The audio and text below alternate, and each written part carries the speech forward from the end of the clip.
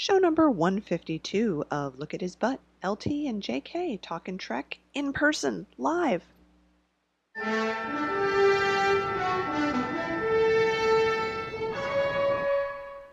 Happy Thanksgiving. Yes, and welcome to the Look at His Butt construction site, in case you hear a little in the background. We're actually live in my living room, yes, in the same place at the same time. Yes, we are. Which is very exciting. So we had Thanksgiving yesterday, lots of food. It was delicious. We had big waffles this morning. Oh. So we're fighting off the food coma right now. I actually wanted to start off this little segment by giving you something. Okay. Which I had hoped would be better hidden, but it wasn't due to various things beyond my control. I didn't even notice it, So this is for you. Now you have to open it, and then I can tell you in case you can't guess what it is. Okay. It's Star Trek themed. Well, yes, and it's in a Ziploc. Oh my goodness! It's Star Trek napkins. They are. They're sort of formal dinner napkins. for when I have the Klingon ambassador. Yeah. Oh. Did you make these? No, I didn't. I bought them on Etsy. They're wonderful. Aren't they beautiful? I saw them and I was like, those but are I'll so never be able cool. to use them because if I get junk on them, I have to wash them, and then they might not be perfect anymore. So it's a set of two. They're in beautiful command gold, and they have the Star Trek insignia embroidered onto the front, which is just so fun. I saw them and I thought, this is a great thing, you know? This is great. Thank you so much. Gee, I would have used, well, no, I don't want to use them, but I would have thought about using them with our lovely dinner yesterday. But won't it look good? You can set the table with them. I could quit using paper towels. Yeah. Star Trek themed napkins. That is so great. So did they have the tablecloth and the table runner? No, they only had the napkins, and I think they had them. Shape these into Star Trek swans. I think they had them in blue also, but of course, you know, command gold is command gold. Where you want to go with these. Yes. Oh wow. We could wear them as headscarves. That's true. We could, or as bibs. May have to do that. We'll get. It's like when you go to the dentist and they have the little chain that goes around your neck with the clips that hold it. That's what we'll do with those, and we'll just wear them as bibs. These are wonderful. Oh my goodness. Wow. Wowie zowie. Thank you so much. You're very welcome.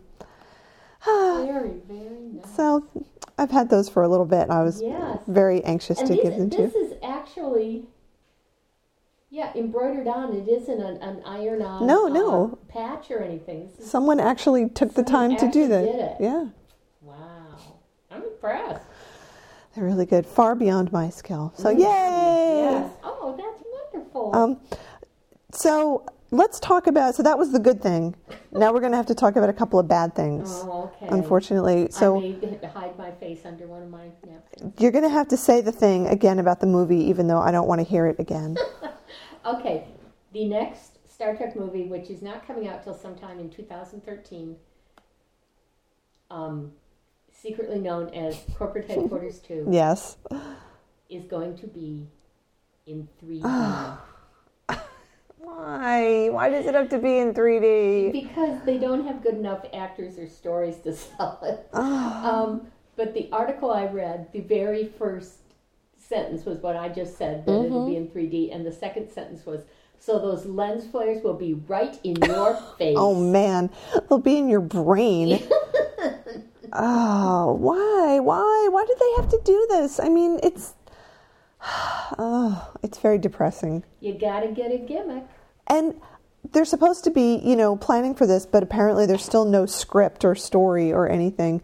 I think it's a bad idea to have like this, we're going to do a franchise now. So we made the first movie and we're going to make more movies. We have no idea what any of those stories are going to be. So let's just cast about for a story to make it, rather than saying, we've got this great story that we could make a movie out of. Well, and, they don't ever have to really worry because they can always go, just rip things from the multiple Star Treks that have already been done before and better.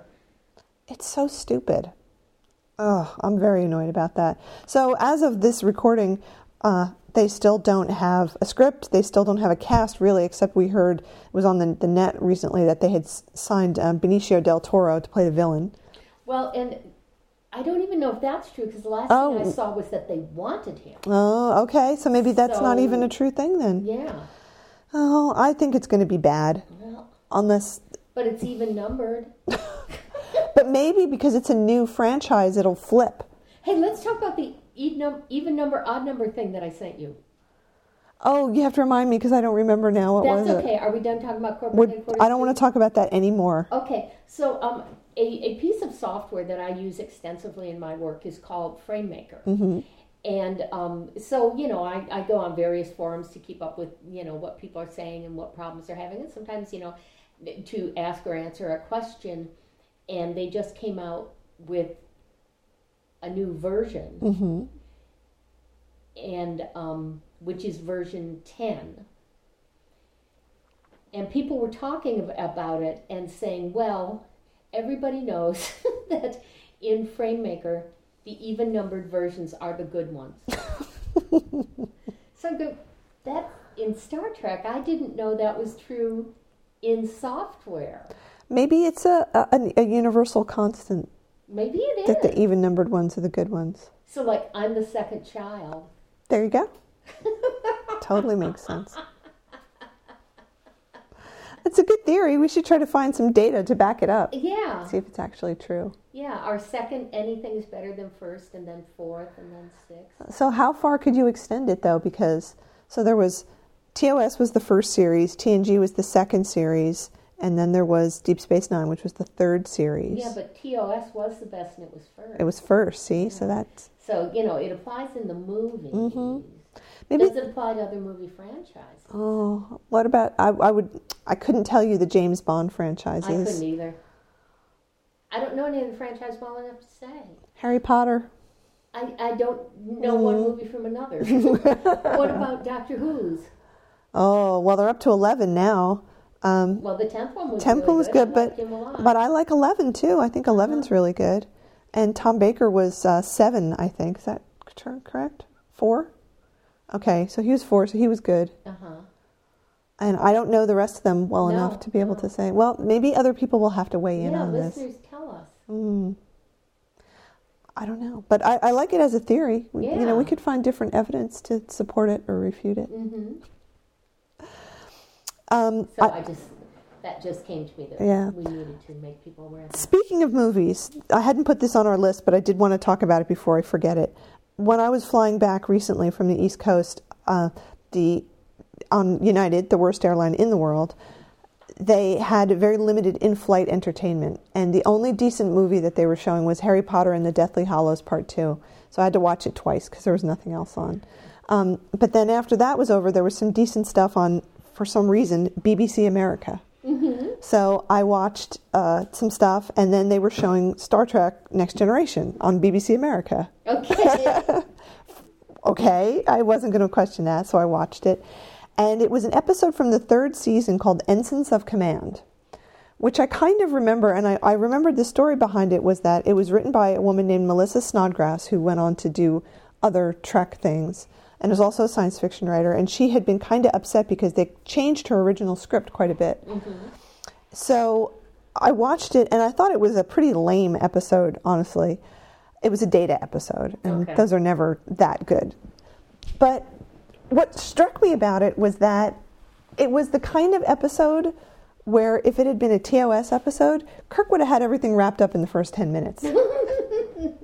Well, tell me about this episode. I'm not remembering it, at least by the name. So, Enterprise is somewhere in the world, in the universe, in the galaxy, and they get a distress signal that's been going for quite a while, and they are also being told, well, no, it wasn't a distress signal, that's right.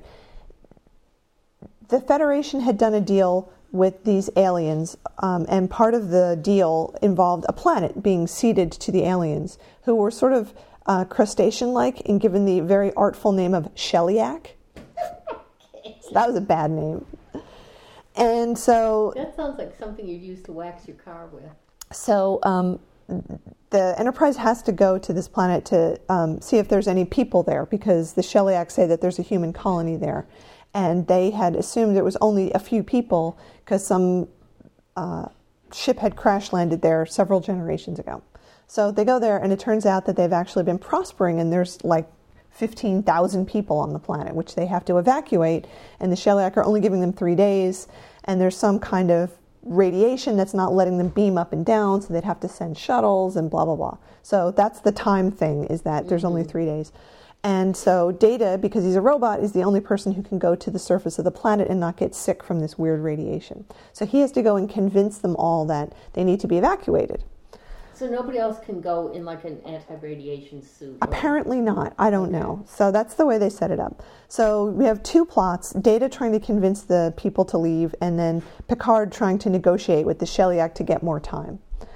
So the basis of this deal that the Federation does with the Sheliak is some treaty that's like 8 billion pages long or something like that. And the Sheliak are very, everything's very logical and by the book, and it's a very dense sort of contract. And the only way to negotiate is to find things in the treaty, in the contract, that you can negotiate with them about.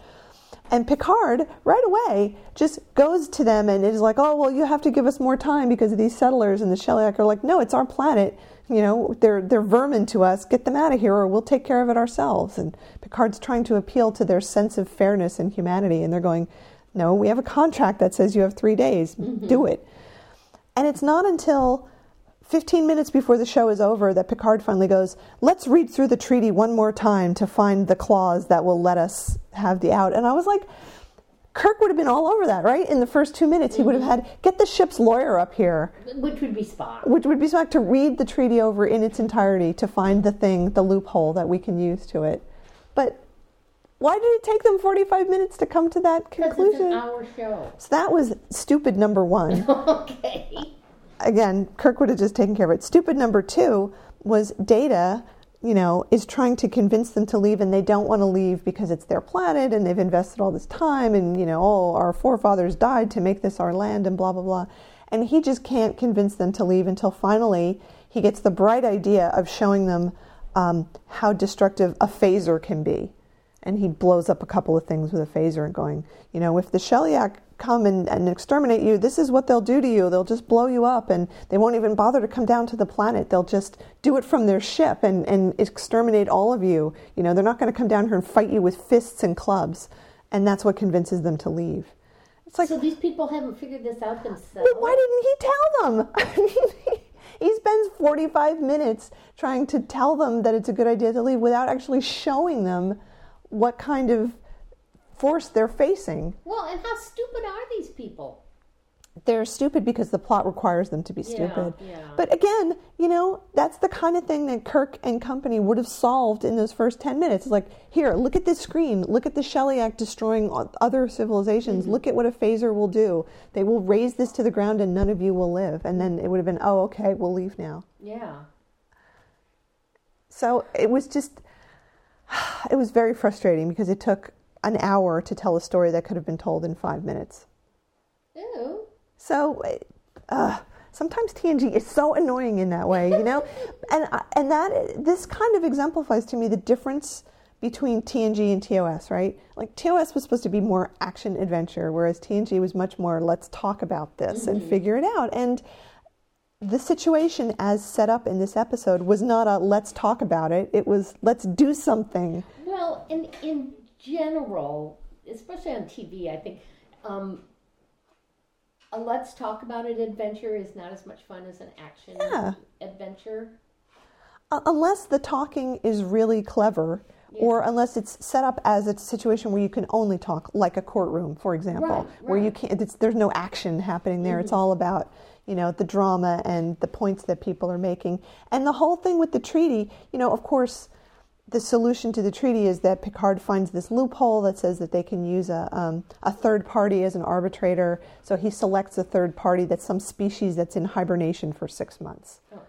Okay, so again, a clever sort of solution, but one that Kirk would have dealt with in 5 minutes and not taken all of this back and forth thing and having everybody come into the conference room to meet and think about it and then go into his office and look out the window and like... So anyway, that's all I wanted to say. Okay. That's all I could think about was what would Kirk do in this situation? Yeah. Oh dear. All right. let's talk about the comic so that we can just get it over with. Okay, so this is part 2 of the ironically titled Where No Man Has Come Before. And in an earlier show, we talked about Part 1. Part 1, where they pretty much took the TOS story and drew new people in it. And eliminated Dr. Daner. Right.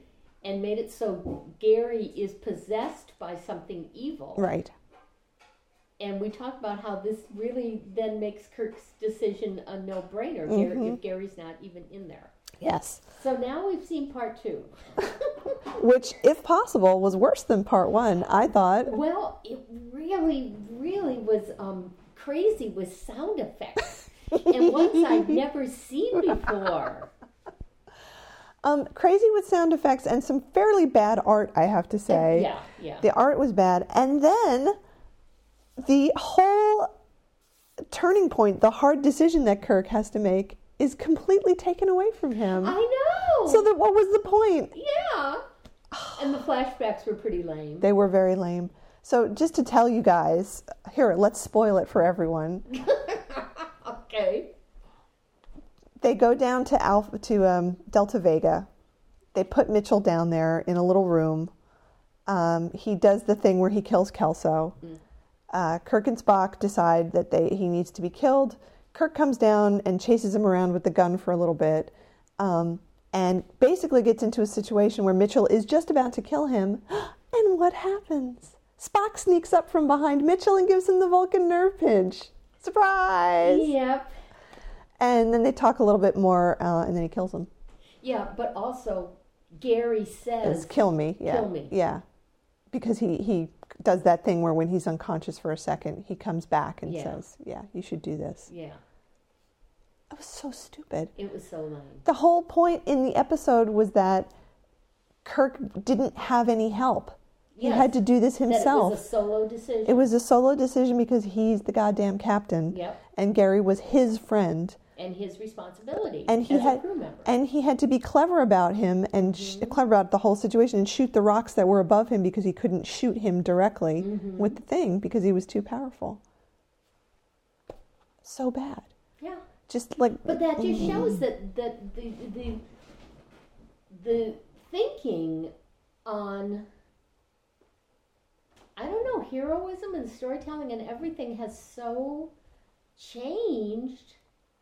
I mean, this whole idea of Kirk as a doofus who just sort of falls into this. Yeah. And this is just more of it, So bad. And also reinforcing the idea that Kirk can't do anything without Spock. Yes.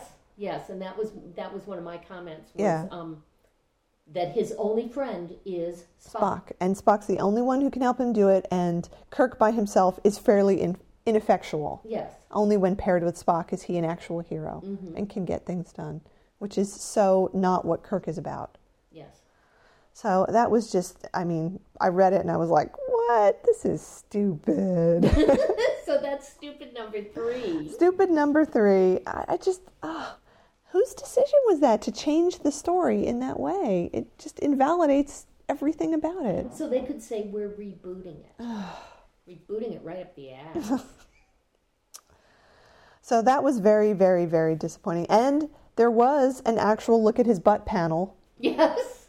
But it was bad and badly drawn. So maybe I'll put that up as the image for this show. So everyone can evaluate it. But yeah, it's just pretty bad. Ugh. Yeah, that was well, I don't know if I'd been expecting anything. I would say it was disappointing. Yeah. All right. Let's do 2 very, very short things, and then we'll take our break. Okay. So the first thing was just one of those coincidences that seems to happen all the time, where the monkeys in Star Trek collide. It happens too often to be an actual coincidence, in my opinion. Okay. So what is it? Okay. So sometimes I go to the torrents to download things illegally. Oh, I've just said that. So I was looking for a particular track by Mike Nesmith, the leader of the Monkees. Yes. So I went to Demonoid and I'm looking and I'm searching, and I found a torrent that has basically all of Mike Nesmith's albums sort of bundled together so you can download them. And I already have them, so I wasn't going to. But the thing that made me laugh out loud was the handle of the person. So most people who do torrents don't put their real names in there, obviously. Well, yeah. So this person's handle, okay, now remember, and I checked, the only two things that this person has uploaded are 2 different Mike Nesmith torrents. Okay. And his handle is Shatner1701. Maybe it's really Bill. But, like, what are the odds? I mean, isn't that weird that the person who's uploading Mike Nesmith stuff chooses Shatner1701? Okay. I just think that's very funny. That is pretty weird. So put that on the list of weird monkey Star Trek coincidences. Well, you know what? Now you should look. Is there like an all Star Trek torrent person who's using Littlest Monkey for his handle? I will have to look for that. And then the license plate of the Monkey Mobile. Right. Oh, man, that's funny. Okay, so I don't know why, but that made me laugh and laugh and laugh. Okay, and now I'm going to read something else that's really good. Okay. So I love cracked.com. They have a lot of good articles there, and all of their stuff is all the, 5 of this and 20 of that, and, it's all counting. So I was looking at some other article the other day, and up at the top, and I'm going to just show you quickly when I turn my computer, there's an article called 5 Cover Songs That Stole the Show from the Originals. Oh, I saw. I haven't read the article. Okay, so I read it. It's really good. So 5 cover songs, 5 different artists. What was the image that they used to promote this? William Shatner. Of course, it's a picture of Bill. Of course. So I went to the article. Is he at least mentioned, unlike that article on leadership? I go to the article, and they always do count from 5 to 1. Mm-hmm. And number 5 is Common People. So his song wasn't even the number 1 song that was a great cover song. It was the least of them, and yet they still used his image to promote this. Well, yeah, because Bill is everywhere. So let me read this quickly because it's good. It's very short. So the original version by British rock band Pulp is catchy, biting, and satirical, but it's also kind of hiply aloof. And it shouldn't be. The soft, airy instrumentals and Cocker's soothing, effete vocal still make the song seem like a condemnation, but sure, it's a half-hearted, almost fond one. That's not in line with the soul of the piece. Common People is about a lower-class rage at the poverty tourism of hip young rich kids, and yet the wry, clever delivery and synth-pop sensibilities make the original come off more like a pretentious hipster, damning the new scenesters who just don't know that Dante is so over now, rather than the jaded diatribe of a working stiff finally sticking it to a rich girl. So the article continues. I know this is going to sound ridiculous, impossible, and insane, but Ben Folds and William Shatner made a fantastic album together called Has Been. It's a bizarre orgy of conflicting priorities, equal parts beat poetry, punk rock, and midlife crisis. And there is a fucking amazing cover of Common People on there. William Shatner delivers the vocals in every way Cocker didn't. He's artless, forthright, and furious. The cover is all driving guitars and Cockney screaming, while Shatner whiskey slurs a devastating tirade to an inappropriately young girl whom he wants to bang almost as much as he wants to murder and leave in a river. Whoa! You play Pulp's version of Common People for that rich girl who keeps coming back to your punk house, and she'll take it as kind of a backhanded compliment. She'll think it's cool that you thought of her at all. Play Shatner's version for her, and she'll kick you in the nuts and run sobbing back to her Jetta. Yeah. I thought that was really good. That is really good. And it's just so funny. There's Bill promoting it.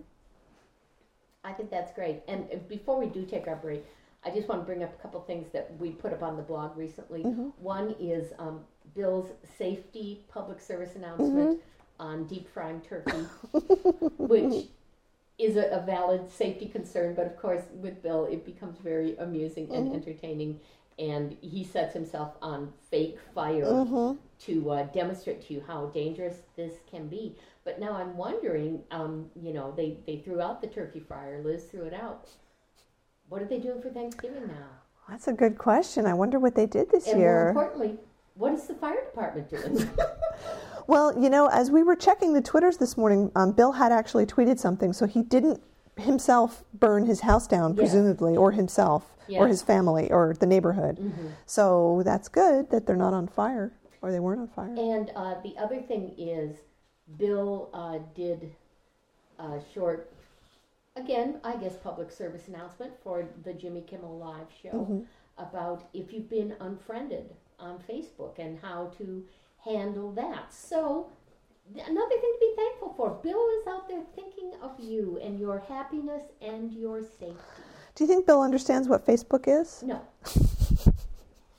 Neither do I. No. You know, he has a Google Plus account. We Yes. we talked about that. I don't think he knows what Google Plus is either. No, and he doesn't know what Twitter is.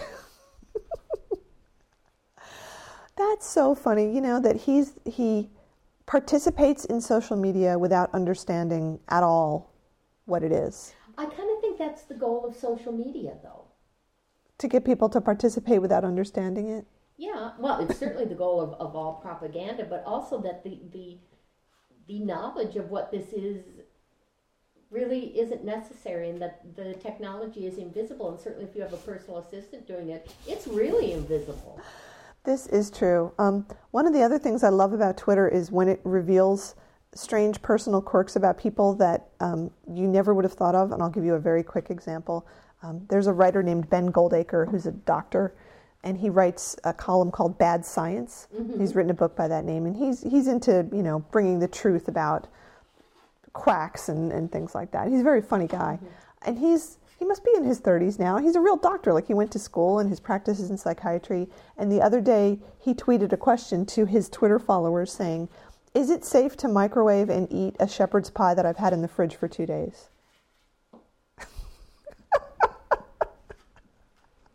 Okay. And apparently everybody piled on and responded, and then he followed up, tweeted, and said something like, "Okay, apparently this is not a controversial question. My life survival skills are next to nothing." Like, really? So, like, you think you have to ask if it's okay to heat up food? You know what my philosophy on that is? If you have to ask, don't do it. Well, I mean, like, if somebody takes meat out of the fridge and hands it to you and says, "Does this smell okay?" I'm not eating it. yeah, that's true. But I think in this case it was more like just lack of knowledge that it's okay to eat stuff that's 2 days old that's been in the fridge. Yes. And now he's learned something, so that's Yeah, good. okay, well, that's good. I found that amazing. It takes a village. Yeah. Every village needs an idiot. That's the sequel to It Takes a Village. Yeah. All right, let's take our little break. Maybe we'll watch a few things and then we'll Yes. come back. Space, the final frontier. These are the voyages of the Starship Enterprise. Its 5-year mission: to explore strange new worlds, to seek out new life and new civilizations, to boldly go where no man has gone before. We say it all the time, but I'll say it again. We love hearing from you. Blogging at lookathisbutt.blogspot.com. Comments to lookathisbutt@gmail.com. This podcast recorded on a MacBook Pro with GarageBand.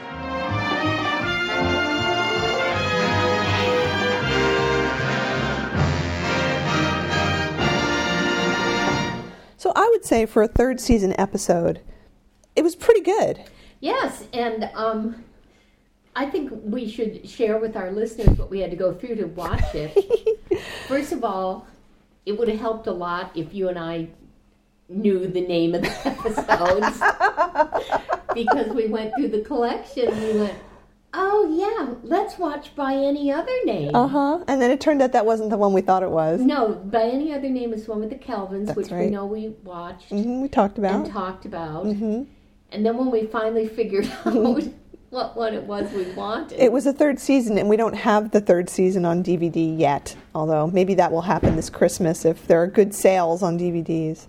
So then we tried to look at it on Hulu, and Hulu didn't really have it. It sent you to StarTrek.com where you can stream it, but the streaming was terrible. It was bad. It was all choppy. So then we had to go and try to download it, and the version that we finally got was okay, but the quality wasn't that great. But it wasn't the remastered edition. It was a DVD rip of the original release of it. So is there in Truth No Beauty is the one we watched, Yes. right? Okay. The one with Kolos, the Medusans, and all that. And Miranda Jones. Yeah, so I took some notes. Oh, we did want to mention that part of the problem with these Star Trek episodes is that over 3 seasons there were way too many episodes that either had the word return, tomorrow, and yesterday. And it's very... And today. And today, and it's really difficult to figure out which one is which. So a member of our studio audience Yes. came up with the perfect name for the most boring Star Trek episode Yes. ever. Which was, "You should have been here yesterday." Yeah. Because that was when all the cool shit went down. Yeah. I really like that. Yeah. That would be a good name for a story. It would. It would. It would. It really would. So I've got some notes here. Let's see. So this Do we one, want to? you want to recap the? Yeah. Sure. So they're on the ship, and the plot of the week beams aboard in the form of Miranda Jones and the alien in a box, and they have to take her to the alien's planet. And in the meantime, the guy that comes with her, named Larry, which just cracks me up. It's kind of like, as Sunbeam had pointed out, one of the evil villains in a TNG episode was named Kevin. Yeah. just this name. I am Kevin, destroyer of worlds. So Larry as the name for this guy is also, I think, a bad choice. Well, Larry. you know, and for some reason, maybe it's because we watched an episode of Futurama last night. Kind of reminds me of Fry. He does. He was like Fry. It's true. So he's in love with Miranda, but she doesn't love him back. And at one point, he tries to kill the alien in a box, and it makes him crazy. Because if you look at the alien, it makes you crazy. Because the alien's So ugly. And I want to return to that in a minute after we do the recap. Yeah. So he, much like Kevin O'Reilly, he gets the controls of the ship and pilots them out of the galaxy through that, amazingly enough, that same special effect that they used in Where No Man Has Gone Before. Yep. So then they're outside the galaxy and they don't know how to get back. So the only solution is for Spock to... But wait. Yes. They knew how to get back in Where No Man. I know. Okay, I don't know. Just This is one of the episodes that is really full of plot holes Yes. and things that tend to be blooperish. They do. There are very, very many plot conveniences. Like, oh, isn't it convenient that this thing happened? So they get the alien in a box to meld with Spock so that they can navigate back into the galaxy, and they do in about 2 minutes. That was very anticlimactic, that whole thing. It was like, whoop, we're in. Okay, great. And then Spock, when he's returning the alien to its box, forgets to put on his 3D glasses and goes crazy for a little bit, and then Miranda Jones mind melds with him, and then he's fine. The end. Yeah. So here's the thing. This whole concept of ugliness is ridiculous in this context. Yes. Why they chose that word, I don't really get, aside from just, I mean, they kept harping on the fact that, oh, she's so beautiful, and she's going to spend her life looking at ugliness, blah, blah, blah, blah, blah. And from what we see in terms of the special effects, it's not that it's ugliness, it's just that it's perception that human senses can't really handle. Right. You know? And what comes from the box, when it is open, it emits light. Yeah. So couldn't you say it's such an intense light?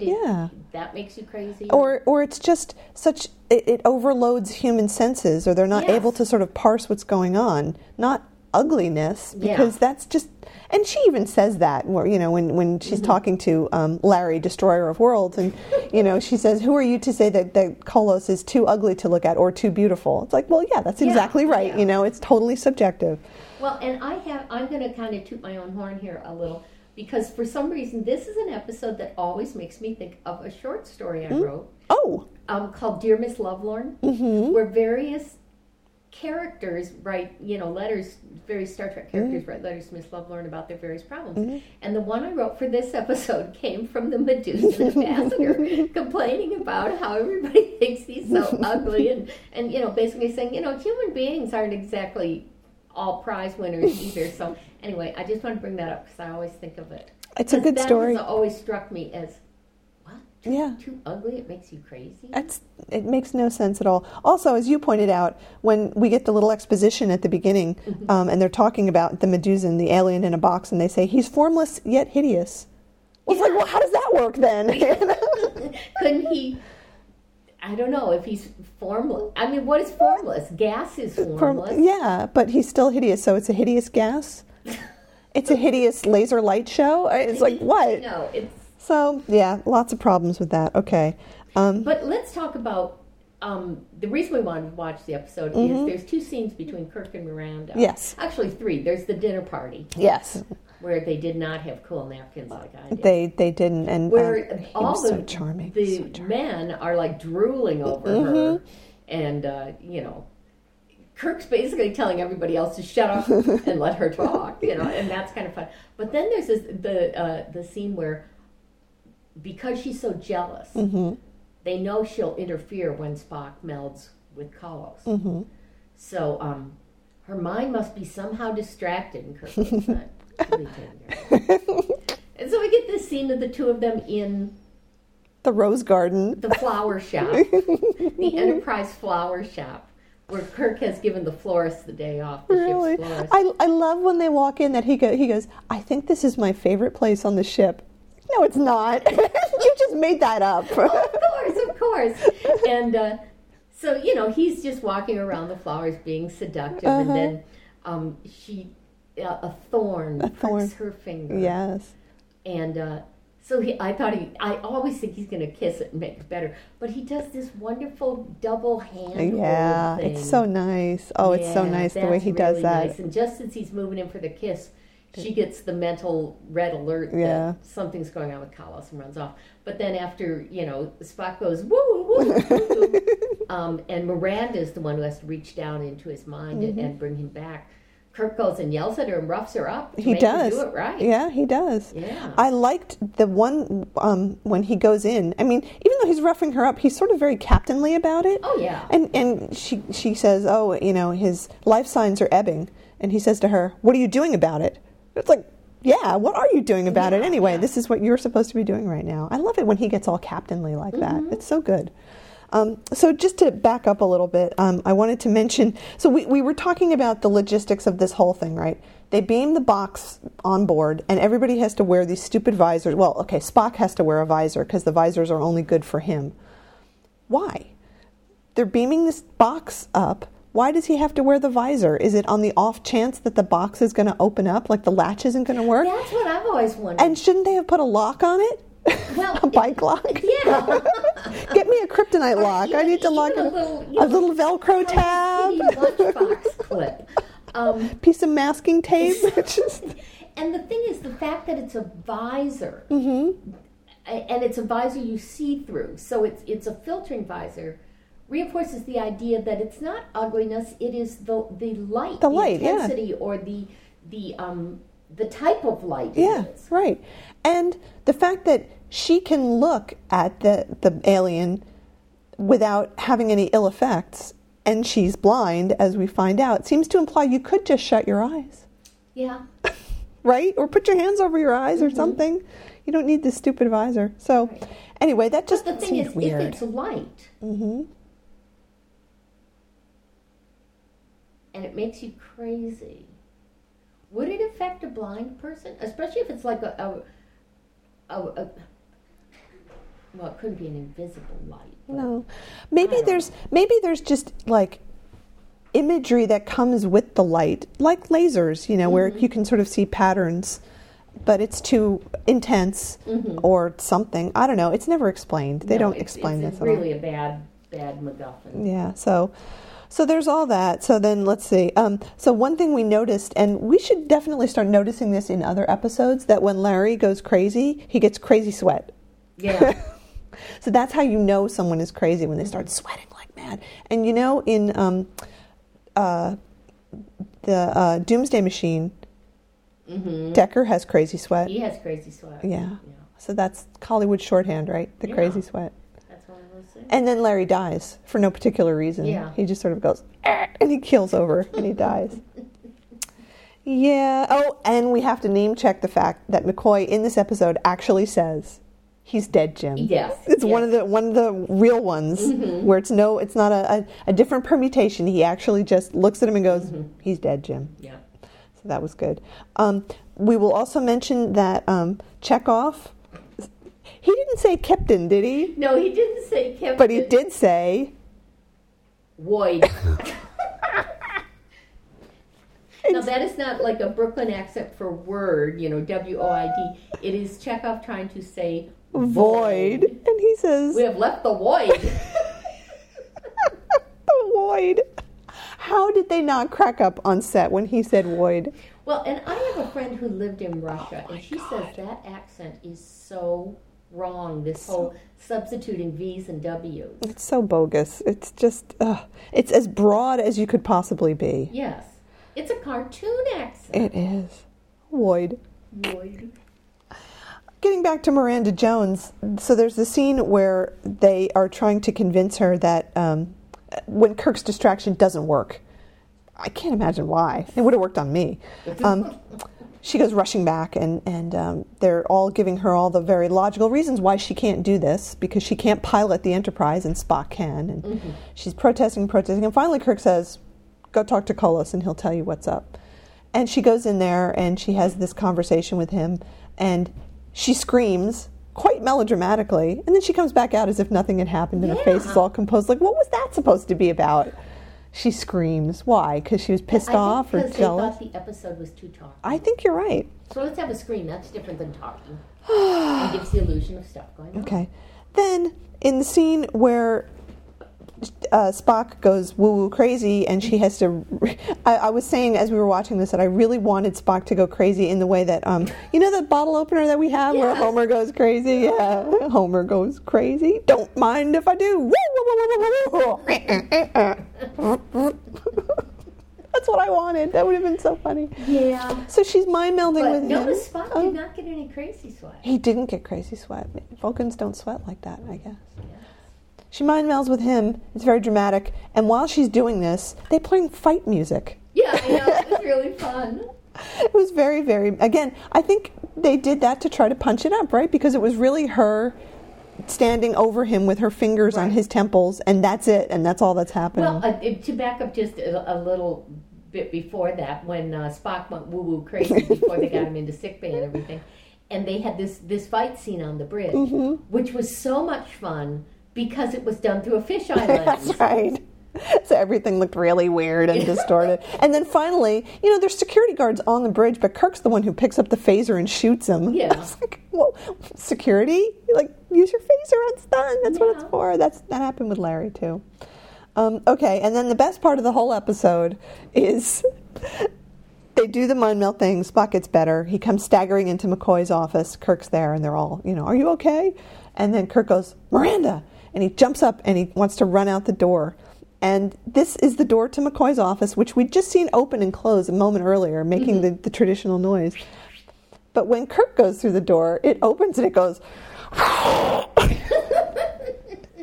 because they forgot to take out the sound of the door opening and closing and dub in the correct sound. Yeah, so it's really just, wood scraping against wood. As the stagehand pulls it open from the other side.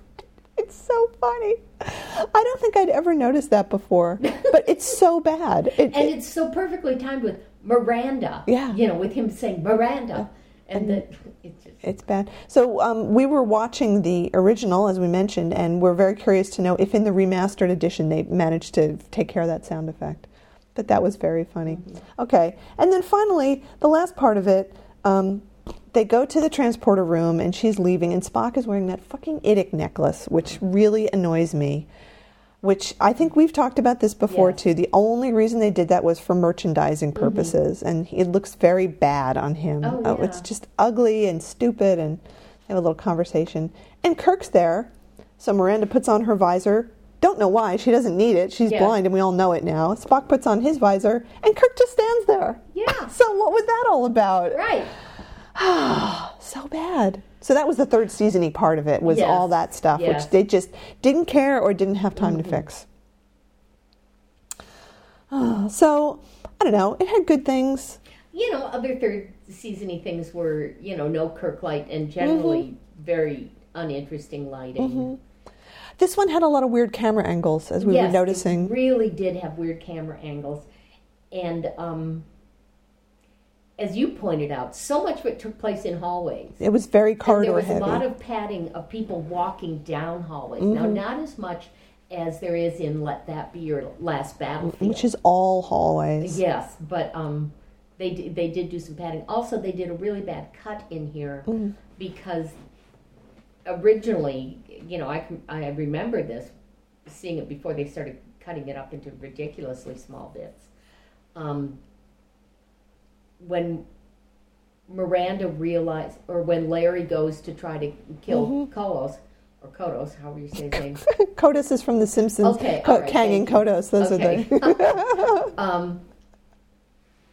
I think Miranda gets on the speaker phone or whatever it is and says, "If someone's trying to kill Kolos, or Larry's gone to kill him," or something like that. And then we see Kirk and his posse marching down the hall to do something about this. But since they cut her making that announcement, it just looked like, well, every night before they go to bed, Kirk marches through the hall with his men, doing a bed check?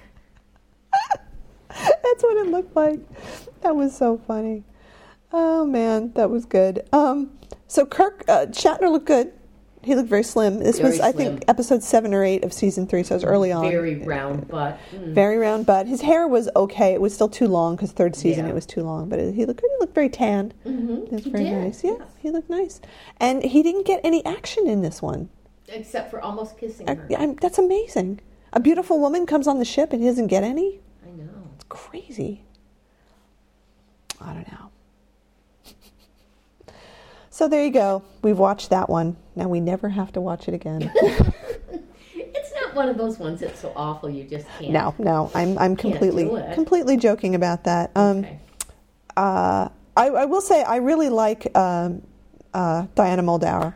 I think she's very good, and I think she did a good job with what they gave her in this particular episode. I think she's very good in both of her TOS episodes, but I really didn't care for her in TNG. I think the role they gave her in TNG was just a bad role. They basically said, well, here's Dr. Crusher. Let's create a female doctor who is exactly opposite her in every single way. Yes. And that was her extent of characterization was don't be Crusher. And they didn't really give her a lot to work on. That was annoying. But yeah. And she's so pretty. She has those eyes. All right. Well, let's talk about a few more things. We have some other merchandise, speaking of merchandising, to talk about. One of these was at Think Geek. You can now buy Star Trek bathrobes. Casual wear aboard the USS Enterprise. Soft and warm road with embroidered rank and department insignia. Comes in Kirk, Command Captain. Red, Scotty, Operations Commander, and blue, Spock, Sciences Commander. They also have the new short red Uhura style for the ladies. Ooh. Yeah. So you could get a little shorty if you wanted to. Okay, go ahead. What's our next piece of merch? I was just looking to see if there was something funny. Their descriptions are always very amusing. So it says, you step up to the food slot, insert your bright red data tape, and watch the blinkin' lights for a moment, and out pops a steaming hot cup of Ethiopian Sidamo. Armed with your stimulant, it's back to the sonic showers before you join Alpha Shift on the bridge. Those buttons aren't going to press themselves. That's what you do in your robe. That's awesome. Okay, yes. And then there was another piece of merchandise. That is correct. Let me just find it here. Now, this is different from the other ones. That's what I thought. Yes. So we had talked last year about the Star Trek nutcrackers. They have different nutcrackers this year. I'm pretty sure these are different because these have like arms doing things and the heads look different. I thought the heads last year were more sort of square looking. What I thought, yeah. So this one is Kirk and Spock. Kirk's holding a communicator and Spock's got his hand up doing this. So these are wooden nutcrackers with wonderful details. They really do crack nuts open. They're $30 though. Yeah. That's a lot of money, man. But just think, you could put on your Star Trek bathrobe, spread out your Star Trek napkin, and crack your Star Trek nuts.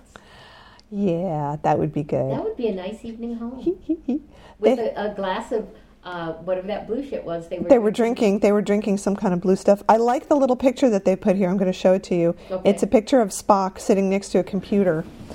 And I really appreciate the fact that it's a Mac. Yes.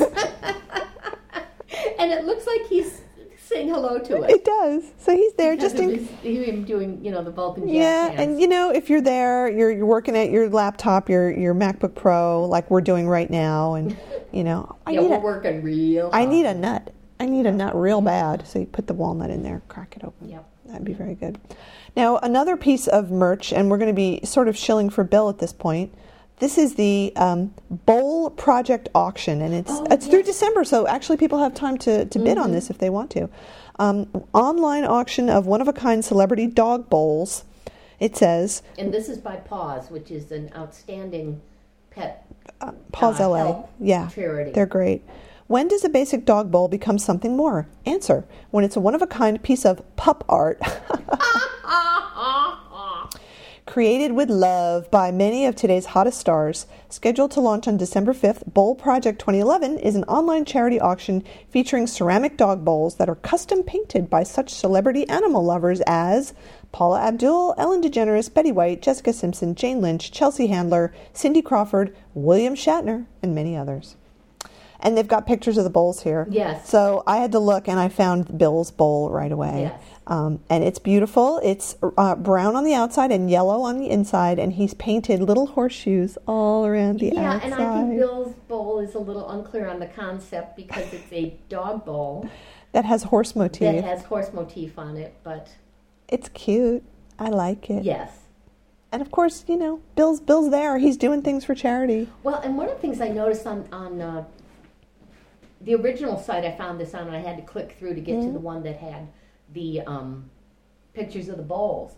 But when it listed each celebrity's name, there was a link, and so I clicked it, thinking it was going to take me to the bowl. No, it took me to this page where each celebrity has their own page, and it lists what their various charity activities Oh, really? are. Oh, how interesting. I didn't know So that. it had, the Ahead with Horses, Yeah. and the one he does in Israel, and Yeah, what yeah. his charitable activities are.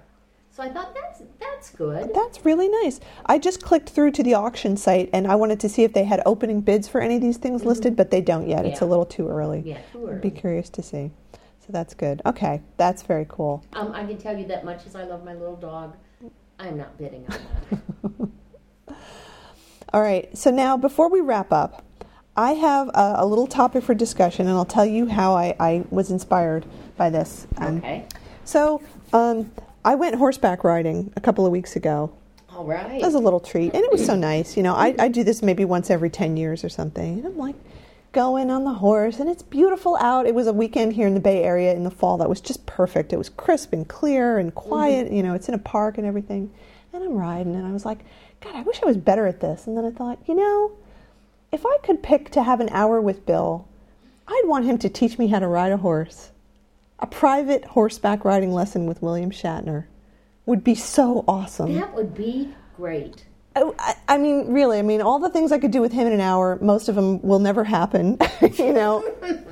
But he would do that, you know. Maybe it would be for charity. You could bid on that, and he would do it. And he would take you out on a horse for an hour, and he would show you all the tips and tricks, and put his arm around you, and he'd hold your hands while you were holding the reins, and he'd be explaining everything to you in his low, calm, instructional voice. Yeah. That would be amazing. That would be so much better than like that brandy and cigars on the Boston Legal System. I don't want that. No. I want him to teach me something that he knows about. And what does he know better than riding horses? Well, and another one of the reasons that's great is if you, let's say, got the brandy and cigars thing. First of all, you have to drink brandy and smoke a cigar. Blech. But also, it's this very awkward, artificial situation Yes. where it might be difficult, if not impossible, to get some real conversation going. Yes. But you're picking a thing where he's obviously passionate about it, and he has the expertise. And so there's a reason for you to be there other than just to be spending time Yeah. with William Shatner. I think that's wonderful. So that's my wish. If I had to wish for an hour with him, that's really what I'd like to do. Yeah. So then I asked you what you'd like to do if you could have like that hour with him. And I thought your answer was really good. I said, and this is probably going to sound very, I don't know, egotistical or something, No. but I thought I would like him to interview me. And the reason I thought that was if I interview him, again, I'm going to be not anything like that, but he is so good at interviewing people and having it become real conversation about real things, because he's interested in people.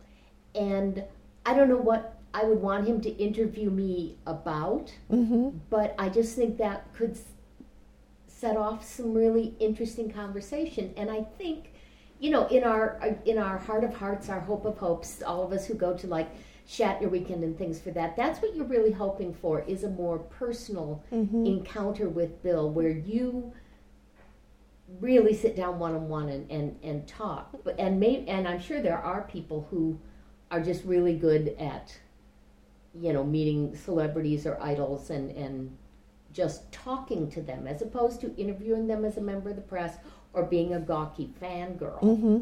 But that's what I think I would want. I would want him to be interested in talking to me. Mm-hmm.